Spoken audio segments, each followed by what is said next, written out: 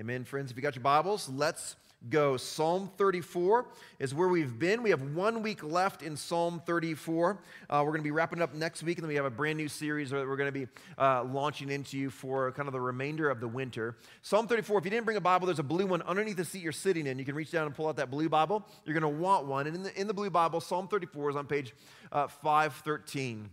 And before we get into the text, let me set the context for us while you're flipping there, right? If you've been around, you know the context. If you're brand new, it's really important to kind of understand where this psalm is birthed out of. This psalm is written by David. David was the king of the nation of Israel.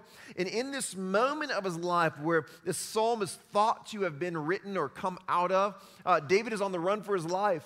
He has been anointed as king by God, but the reigning and ruling king is a guy named King Saul. If you've read your Bible, you know that King Saul refuses to relinquish his throne. He says, I will not step off this throne. And so his solution to the problem is to find David and kill him. Seems like a good idea, but it doesn't work, right? Saul is on the hunt for David. David is running for his life, and David is captured.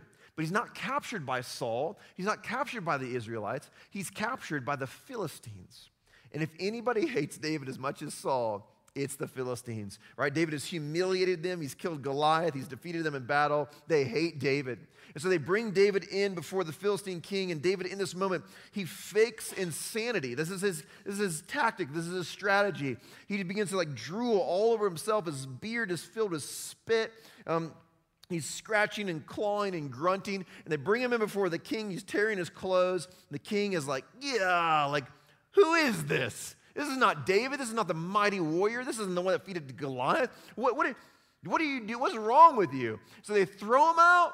They throw him out, and he flees. He runs, and he escapes. He runs to a cave, and David hides out in this cave, and there in this cave is where Psalm 34 is birthed out of. This moment in the cave, he calls his family and his friends, his closest confidants, to join him in this cave, and he burst into song, burst into praise. And so far, as we've walked through this psalm, David has called his hearers, you and me, he's called us to be a people of praise. He's called us to be a people of prayer. And now today, he's going to call us to be a people of fear. He's going to call us to be a people of fear. So here we are, Psalm 34. We're going to start in verse 9. And here at Flourishing Grace, we believe that this is the word of God. It's a gift given to us from his hands. It's something that we are to conform our lives to, not conform it to our lives. And so in reverence to the word of God, if you are able, would you stand with me as I read it for us this morning? Psalm 34, verse 9. David writes this. Oh, fear the Lord, you, his saints. For those who fear him have no lack. The young lions suffer want and hunger, but those who seek the Lord lack no good thing. Come, O children, listen to me. I will teach you the fear of the Lord. What man is there who desires life and loves many days that he may see good? Keep your tongue from evil and your lips from speaking deceit. Turn away from evil and do good. Seek peace and pursue it. This is the word of the Lord. You guys can have a seat. All right. So as I said a moment ago, right, David has called us to praise. He's called us to be a people of prayer. And now he's called us to be a people of fear. Right? In this moment, David is looking at his situation, and he's realizing what the fear of the Lord has done for him. He's realizing what the fear of the Lord has done for him. Those who fear the Lord have far more than those who are feared by the world. Those who fear the Lord have far more than those who are feared by the world. David is looking at the world around him. He's seeing King Saul, who's feared by the world. He's seen the Philistine king, who's feared by the world. And David is realizing because of his fear of the Lord, he has far more than those men will ever have. He is delighting in the fear of the Lord. The fear of the Lord is something that comes up again and again and again throughout Scripture. And it comes up in a good light. There's a good reason, and there's good things that happen when we fear the Lord. And that's what I hope that we will see today. I want you to see three things. Number one, those in Christ have no lack. Those who fear him have no lack. But those outside of Christ live in constant want. Number two, right fears lead to right behaviors. Right fears lead to right behaviors. And then lastly, true fear leads to true life. Those are the three things we're going to walk through in this text this morning. So number one, those in Christ have no lack, but those outside of Christ live in constant want. Those in Christ have no lack, but those outside of Christ live in constant want. We see this in 9 and 10. David is comparing and contrasting. Here's what he says. He says, "Oh, fear the Lord, you his saints, you who are men and women of God, you who are in Christ, you his saints. Fear the Lord, for those who fear him have no lack." There it is. But then he goes on in verse 10 to kind of paint this image. He says, "The young lions suffer want and hunger, but those who fear the Lord lack no good thing." He's giving this kind of comparison, contrasting,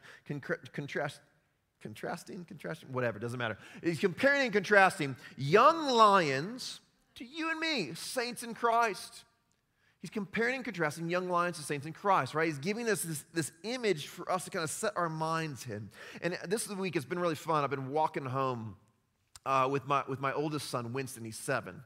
And I've been walking through this sermon all week long and talking with him about this sermon. And this passage in particular, this part of the passage in particular, I was trying to help him to see, man, what's he talking about here, Winston? Winston's like, I don't know. I was like, all right, Winston, what are something that people fear?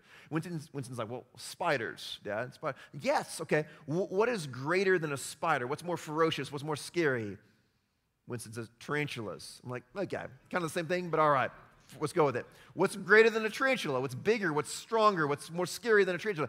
Dogs. Okay. We happen to be walking past some dogs that were barking at us. All right, yeah, okay. Dogs. Dogs are scarier than tarantulas. I mean, at least big dogs are, right? Scarier than a tarantula. All right, what's bigger and stronger and scarier than a dog? Winston's like, jaguars. We've been reading this book about the rainforest. I'm like, okay, yes, jaguars.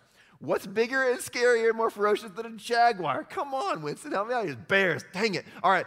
What's bigger and stronger and scarier than a bear? Finally, lions. We get the lions. And I'm like, okay, yes. What is bigger and stronger and scarier and mightier than a lion? Whales. No, no, on land. He's like, I don't know. I'm like, that's the point. That's it. David is picking the apex predator on planet Earth, the most strongest, the most ferocious thing you can think of. A young lion in his prime. He says, even that young lion, the greatest, the strongest, the most ferocious, the most fierce, in its prime, suffers want and hunger. There are young lions that starve to death. There are young lions that do not make it. There are young lions that go hungry. They suffer want and they suffer hunger. But those who look to the Lord, those who fear him, they have no lack. They have no lack. And so all week long, you can ask Winston, hey, Winston, who's greater than young lions? And he'll tell you, those who look to the Lord. Those who look to the Lord. Those who look to the Lord are those who have no lack, because we look to a God who is the ultimate provision of the soul, a God of abundance, a God who has more than we can ever begin to ask or imagine. That is our God. That is who he is. And yet, if we're honest, we are a people of lack. We live in a world of lack. We live in a world where people are in constant want, constantly needing the next thing. I need the newest phone, the latest phone. I need the newest car. I like my car, but I want this car. I like my house, but this house is nicer. I like my job, but that job's better, right? I need a better spouse. I need better kids. I need people to just, if everybody could just see things the way that I could see them, then the world would be a better place. We live in a constant lack. We see everything. There's a way that everything could be better. And if we could just get there, then we would be satisfied. Our souls would be satisfied. However, we know that's not true. We know it's not true. David says in verse 12, he says, what man is there who desires life and loves many days that he may see good? What man is there that desires life? and loves many days that he may see good? What man is there that wants to see good? What man is there that desires life? All of them. All of us, right? Every great scholar and thinker and philosopher and theologian, we've all arrived at this end, right? Famously, I've quoted this quote before from Blaise Pascal. Blaise Pascal was a French mathematician and philosopher, theologian. He was brilliant in the 1500s. And in the thoughts of Pascal, the Pensées de Pascal, Pascal says this. He says, all men seek happiness. This is without exception. There is no exception to this rule. Whatever different means they employ, they all tend to this end. The cause of some going to war and of others avoiding it is the same desire in both, attained with different views. The will never takes the least step but to this object, the object of fulfillment, contentment, happiness. This is the motive of every action of every man, even those who hang themselves, Pascal says. Every human being is seeking to be satisfied, to be filled, for their souls to be filled. Augustine said it this way. He said, every man, whosoever his condition, desires to be happy.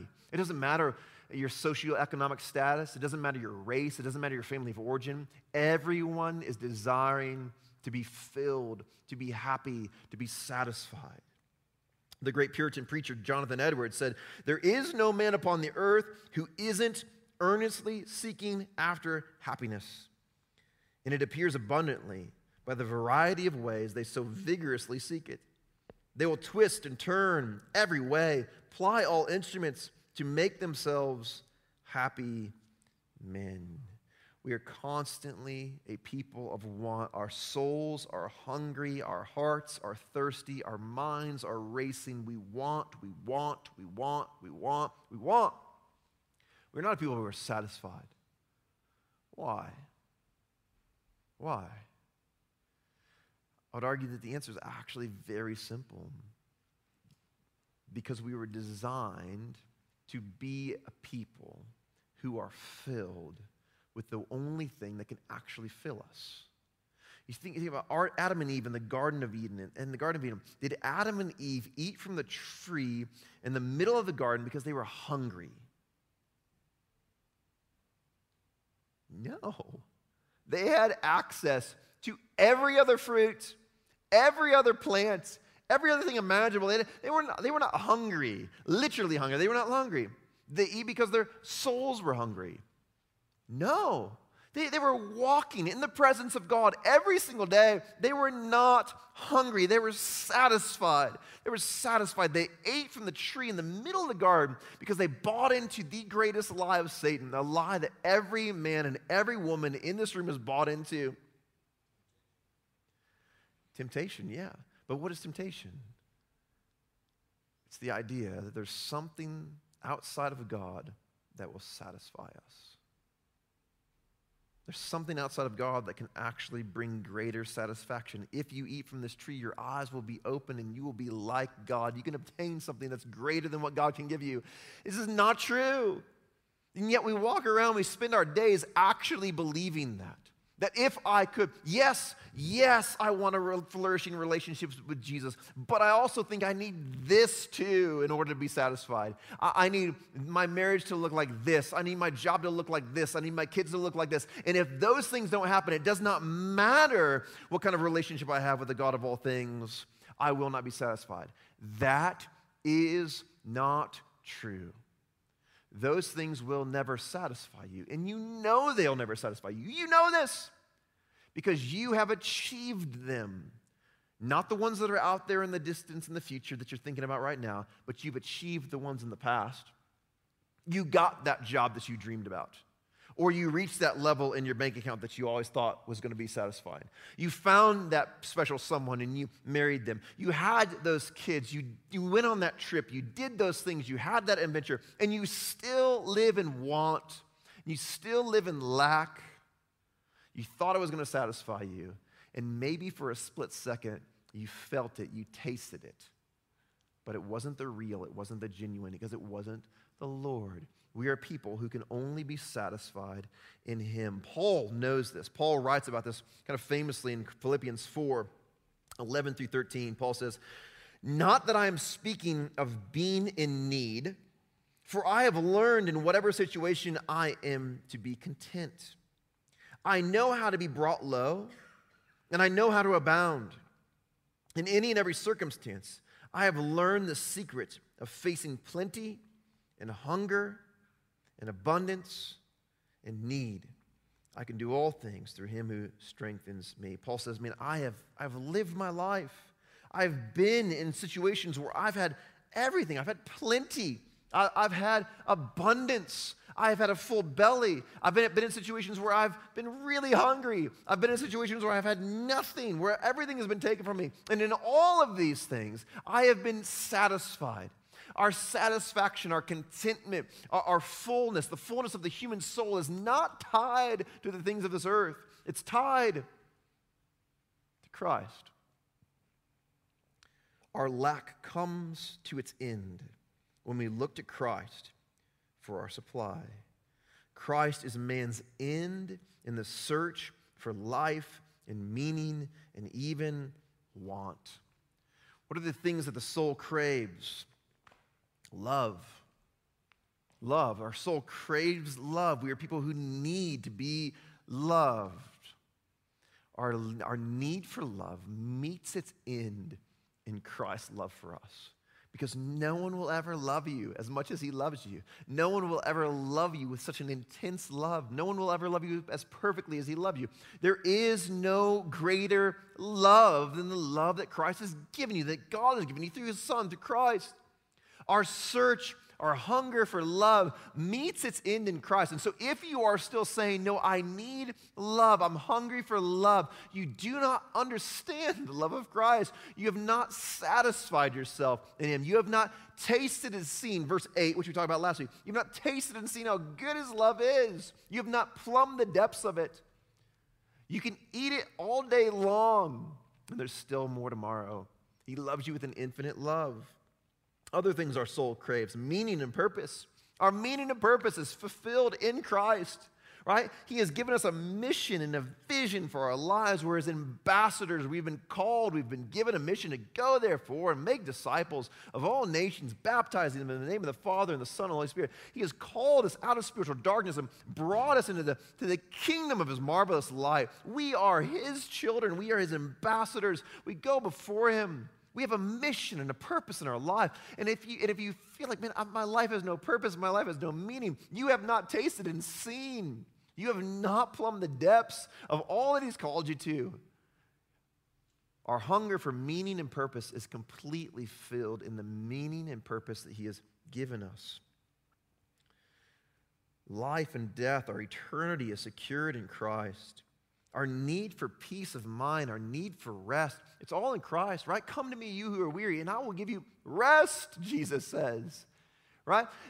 Anxiety, like this, I'm not talking about clinical anxiety and depression. I'm talking about every day, like tight-chested when nothing's going your way and just nothing's working out, right? In that moment, anxiety is simply just imagining a future without Jesus in it, where he is not king, and I need to control this. He's not in charge. I need to take charge. Peace is found in the Prince of Peace.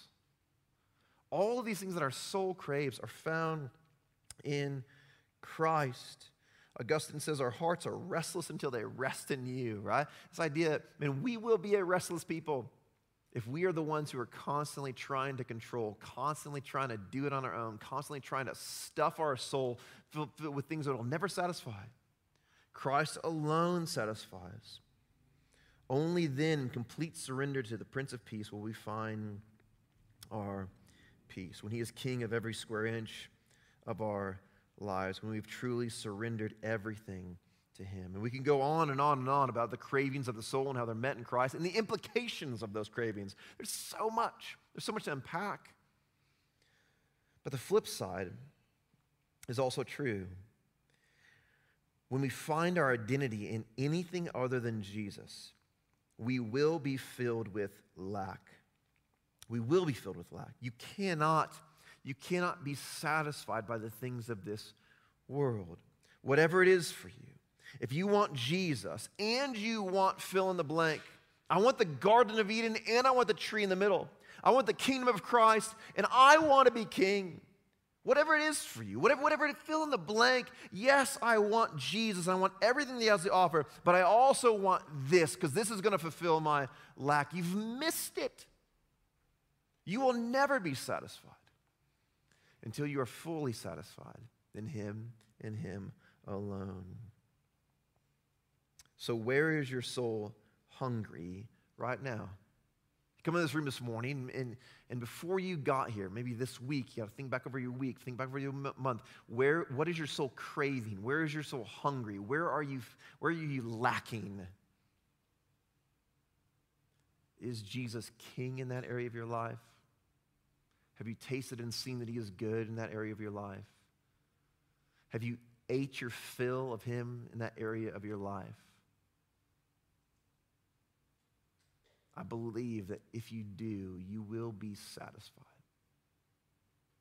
Because those who look to him are greater than young lions. And you can be too. Number 2, right fears lead to right behaviors.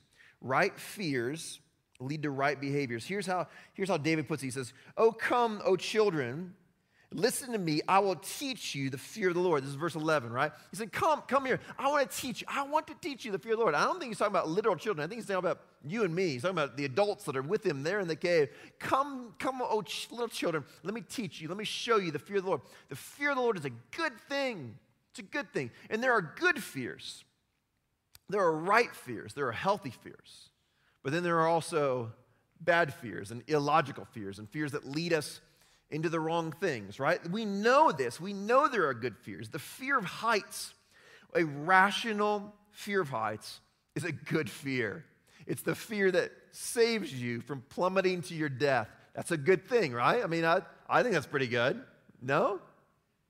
Okay, all right, it's not good. The fear of venomous snakes, like a rational fear of venomous snakes, I think is a good fear, right?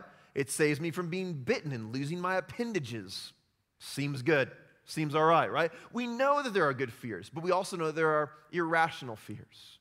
There are fears that are irrational, fears that are not logical, fears that cause us to do things that are just silly, that don't make any sense. I looked some of these up this week, and the list is overwhelming. It's massive, right? I couldn't even get through all the A's. My favorite one in the A's was arithmophobia, which is the fear of numbers. Anybody afraid of numbers? Nobody? Like, imagine if you had a friend that had arithmophobia. You just be like, 1, 2, 3, 4, 5, 6, right? And just like scare them all the time. It'd be amazing. You don't have to jump out and say boo. You just have to count. It's amazing. Like, how fun would that be to have that person in your life? So life-giving, so satisfying. Not as much as the fear of the Lord, but it would be amazing. I got to meet that guy. There's so many illogical fears, but then there are also unhealthy fears, right? There are fears that lead us to do wrong things. The fear of man. We see this often. Through the Bible, we see this so prevailing. The fear of man and how unhealthy it is. We see this in social media where we are constantly afraid. What are people going to think of me? Are people going to like my post? Are people not going to like my post? Is it going to get enough likes or is it not going to get enough likes? What if people unfollow me on social media because of my post? What if my boss thinks of what I post? Or what does my friend think of this? Or what does my spouse think of it? We're constantly afraid and doing things out of the fear of man. And we can easily be manipulated into doing things that we shouldn't do because we're afraid of what somebody may think of us, what somebody may do to us, constantly afraid of man. It's an illogical fear, but even when it's logical, it can lead us to bad. It's a bad fear. It's a fear that we should fight to overcome. But the reality, this is what I want you to see. Good fears lead to good behaviors because good fears actually triumph over bad fears. Good fears help us to overcome bad fears. Let me see if I can illustrate this for you. I have a picture. This is a drawing from Gustave Doré. He was a French artist in the 1800s, and he's kind of famous for drawing some dark stuff. I think this qualifies.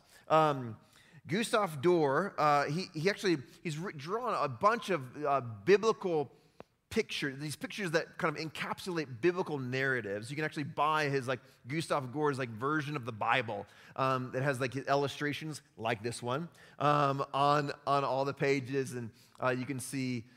So this picture, for those of you who are like, what? It just happened. This is Noah's flood. His depiction of Noah's flood, right? And the boat is nowhere to be found. The ark is nowhere to be found. But what you see here is there's so many things happening in this picture. We just don't have time to get into it all. But what I want you to see, right, mom and dad are down there in the water, and they're drowning, which is happy Sunday. They're shoving their infant children up onto a rock so that the children won't drown. But then when you look at the rock, on top of the rock is a tiger. There's a tiger on the rock with her own cubs up there on the rock seeking shelter from this storm. And there's so many things happening in this picture. I love it. I also showed this to Winston this week as on our walk home. I'm like, what do you think about this? And he's like, no. I'm a horrible parent. Mom and dad are shoving their kids up onto a rock with a tiger. What do you think about this? Is your kids being that close to a tiger a good fear? A logical fear? Not a trick question. Would you allow your kids to be that close to a full-grown tiger? No one is answering me, and that's kind of creeping me out more than the photo. No, yes, it's a good fear. You would not allow your kid to get that close to a tiger. What is wrong with you? It's a horrible thing to think what would happen if my infant kid was that close to a tiger. So why on earth are mom and dad shoving their kids onto a rock with a tiger?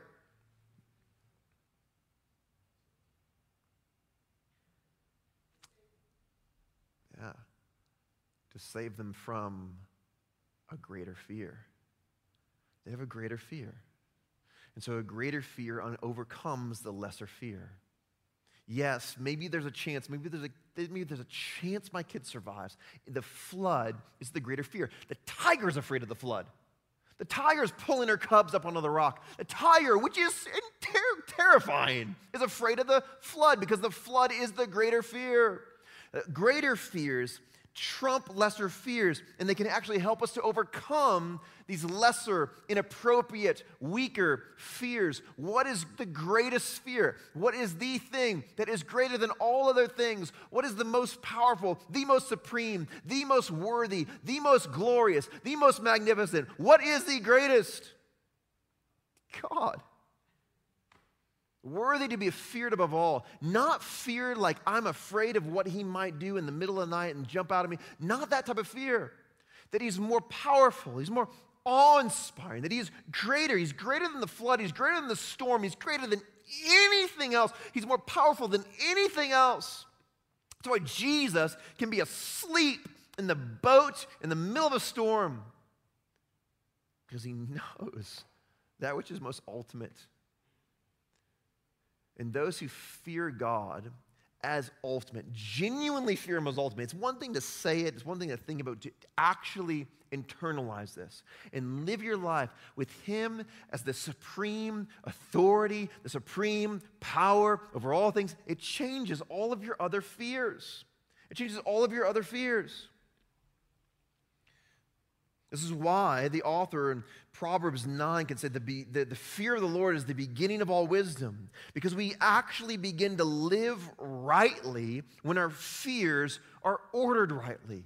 When you have a chief fear that is dictating the order of all of your other fears, we can actually begin to live our lives in a right manner. When we have a supreme one who is more powerful than everything else, it changes the way we see all of our other fears. When we learn to fear the Lord above all other fears, we actually are freed from those other fears. Right fear leads to right behavior. Spurgeon put it this way. He said, he who fears God has nothing else to fear. All of your other fears are quickly diminished when they're stacked next to the fear of the Lord. When the power of the lion or the tiger is stacked next to the Lord, he's a kitten. It's quickly diminished next to the power of God. Oswald Chambers put it this way. He said, the remarkable thing about God is that when you fear God, You fear nothing else. Whereas if you do not fear God, you fear everything else. We need a right fear in order to not allow the fears of the world to ensnare us. Do you see what's going on? Do you see how this plays out in your life? Think about it for a minute. At work, you might be afraid of your boss and what your boss may think of you. And so you're willing to make some compromises. You're willing to kind of to adjust the numbers a little bit, to rewrite the script, to maybe not say some things that need to be said because you're afraid of what your boss might do. Maybe you're afraid of losing your job. And so you're willing to make some compromises because you don't want to lose your job. Or maybe you really want that promotion and you're afraid. You've already promised your kids, you've already promised your spouse's vacation, but you know it hinges on the promotion. So you're afraid of what they might think if you don't get that promotion this year. So you're willing to fudge the numbers a little bit. You're willing to make some compromises. You're willing to cover up some sin. Unless you have a greater fear. Unless the all-powerful one, the all-knowing one, the majestic and mighty one, the one who is worthy of all glory and honor and praise, unless you know him, then it would be foolish. It'd be foolish to do those things. It would be foolish to do those things. Because you're living life with a right and healthy fear of God. Yes, you can have an unhealthy fear of God. You can have a wrong view of God. You can have a view of a God who's constantly angry with you and constantly always looking around for ways to pour out his wrath on you. That's not the fear of the Lord. For those who are in Christ, that's not the fear of the Lord. The fear of the Lord is realizing that he is more powerful than all other things. And so in the moment when I am tempted to compromise my character, when I'm in the moment when I'm tempted to sin because of the fear of man, I have a greater fear. And I know that in him I will not suffer lack. No, come what may. He will fill my soul and I will be satisfied in him. And I can gladly push my job up onto a rock with a tiger. Because I have a greater fear. Maybe you're willing to belittle somebody on social media. You're afraid of what other people might think of you. Maybe you're willing to belittle somebody at work around the water cooler because you're afraid that they're next in line for the promotion that you were supposed to get 2 years ago, and now you're not going to get it. And so you're willing to kind of cut them down and tear them down and spread some mistruths about them because you're afraid of what other people might think or what people might think less of you because of they're thinking more of them, and you don't want to see that happen unless you have a greater fear. Right and healthy fear.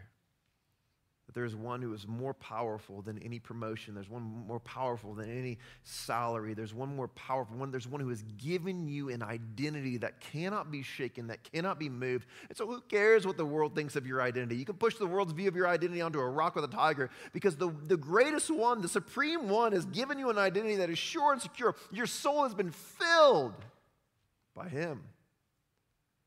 Your worth and your purpose are satisfied in him. The fear of the Lord is the beginning of all wisdom because it helps us to see all of our other fears rightly. We need right fear in order to not allow our fears of this world to ensnare us. So can you reject lesser fears that lead to sin because of a greater, a better, or more true fear? Can you do it? I believe that you easily can if you have a right and healthy fear of the Lord. But without the fear of the Lord, we will inevitably walk in sin. Without the fear of the Lord, we will inevitably choose sin in the midst of our lesser fears. And this is why David, in this psalm, he makes this hard turn. He's talking about the fear of the Lord. He's talking about how glorious it is and how beautiful it is. And he makes this hard turn. He begins talking about behavior. There's this hard turn in verse 13 and 14. He starts talking about our behavior. He says, keep your tongue from evil and your lips from speaking deceit. Turn away from every evil and do good. Seek peace and pursue it. He's saying, when you live with a right fear of God, you flee from evil, whatever the cost may be. You seek peace. You keep your tongue from evil. You keep your lips from deceit. You don't speak lies. But if you don't have the fear of God, you will fall into those things. A.W. Tozer, the great thinker from Chicago, says it this way. He says, when men no longer fear God, they transgress his laws without hesitation. The fear of consequences is no deterrent, and the fear of God is gone. Suddenly, when God is no longer the most supreme, the most powerful, in your mind, you are trying to become that. And you will compromise everything in order to get there. But when you realize, I will never be that, and all of that can fill all of me, you will not make those compromises. Kevin DeYoung put it this way, author and pastor. He says, there is no sin so prevalent, so insidious, so deep as the sin of fearing people more than we fear God. It is a terrifying thing to not have rightly aligned fears. Think about it. Think about the things that you've done in your life because in that moment you failed to fear God, to see him as the supreme, ultimate one over all things, the one who is most glorious, most majestic, most powerful, most knowing. In that moment, you failed to see that. What was the result? It's a horrifying thing to not have a right fear of God. Lastly, true fear leads to true life. Augustine talks a lot about this idea of the order of our loves, right? We need to be a people who order our loves rightly. You don't love any two things the same. You realize this, right?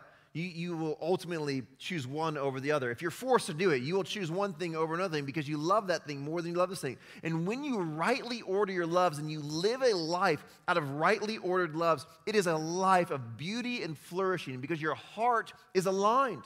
When you treasure Christ above all other things, and everything is rightly ordered out of that treasuring of Christ, your heart is aligned, and you're freed to make good decisions based on what is supremely lovely in your life.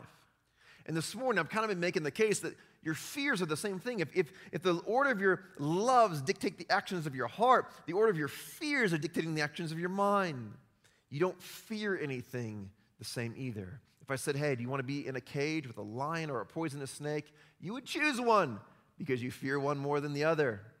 When you rightly align your fears with God being preeminent, and again, I don't mean God is this thing to be feared as ferocious and terrifying and like, I don't want to be in a cage with him. At the same time, I don't want to be in a cage with him. But I mean as the more powerful than all other things. In the fear of the Lord, we're freed from all those other fears. And when you fear him, and fear him above all other things, and you rightly order your fears out of that fear, your mind is freed. Proverbs 19:23 says this. He says, the fear of the Lord leads to life. It leads to life. So often we think of the fear of the Lord as this bad thing, but what the psalmist is trying to get us to see, and what the Bible says again and again and again, is this leads to life. It leads to right choices and good things. And whoever has it, rests satisfied. He will not be visited by harm. You see, the fear of the Lord keeps us from sin while leading us down life-giving paths. And ultimately, it leads us to him. You see, the fear of the Lord, while some might think, man, that drives me away from him. I don't want to be near that. It's terrifying. That's terrifying. But when you realize that the fear of the Lord has only been overcome one time ever, it was overcome by the love of the Lord on the cross of Christ. For God so loved the world that he sent his only Son, and his only Son faced the full fury of his fear, faced the full fury of his wrath. He drank the full cup of the wrath of God on the cross. And he came out victorious. And he did it for you, and he did it for me. In that moment, we were freed from the spooky fear of God because our sins, the object of his anger, was washed away in the blood of Christ. For those of us who are in Christ, for his saints who have all of our lack removed as we fix our gaze on him. In that moment, all of the object of his wrath was satisfied in Christ, and all that is left is this power and glory and majesty and splendor and might and strength that is to be feared, revered, and awed. But we can now boldly go before the throne because the love of God has conquered the fear of God. Perfect love casts out all fear, as John tells us. And so we can be a people who draw near to him, who delight in the fear of the Lord, as David does in this psalm. We can be people whose lives are transformed with a healthy view of the fear of the Lord and a healthy view of the love of the Lord. All of our fears can melt away. All of our fears can melt away because the one who is worthy to be feared loves us with an incomprehensible love. So we can glorify him rightly, and we can enjoy him at the same time forever. Let me pray for us.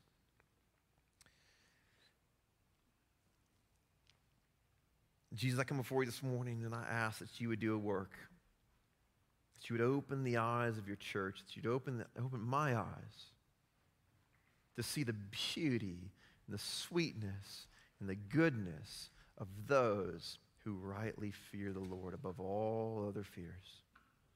That you would order our fears and that our behaviors would be transformed as we live lives of rightly ordered loves and rightly ordered fears, that we be a people who can conquer sin every day because of the work that you're doing in us by your grace and your grace alone.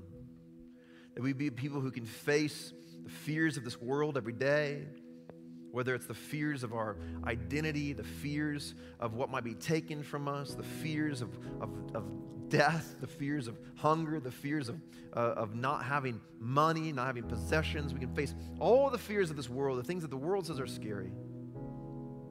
Say, that's not scary to me.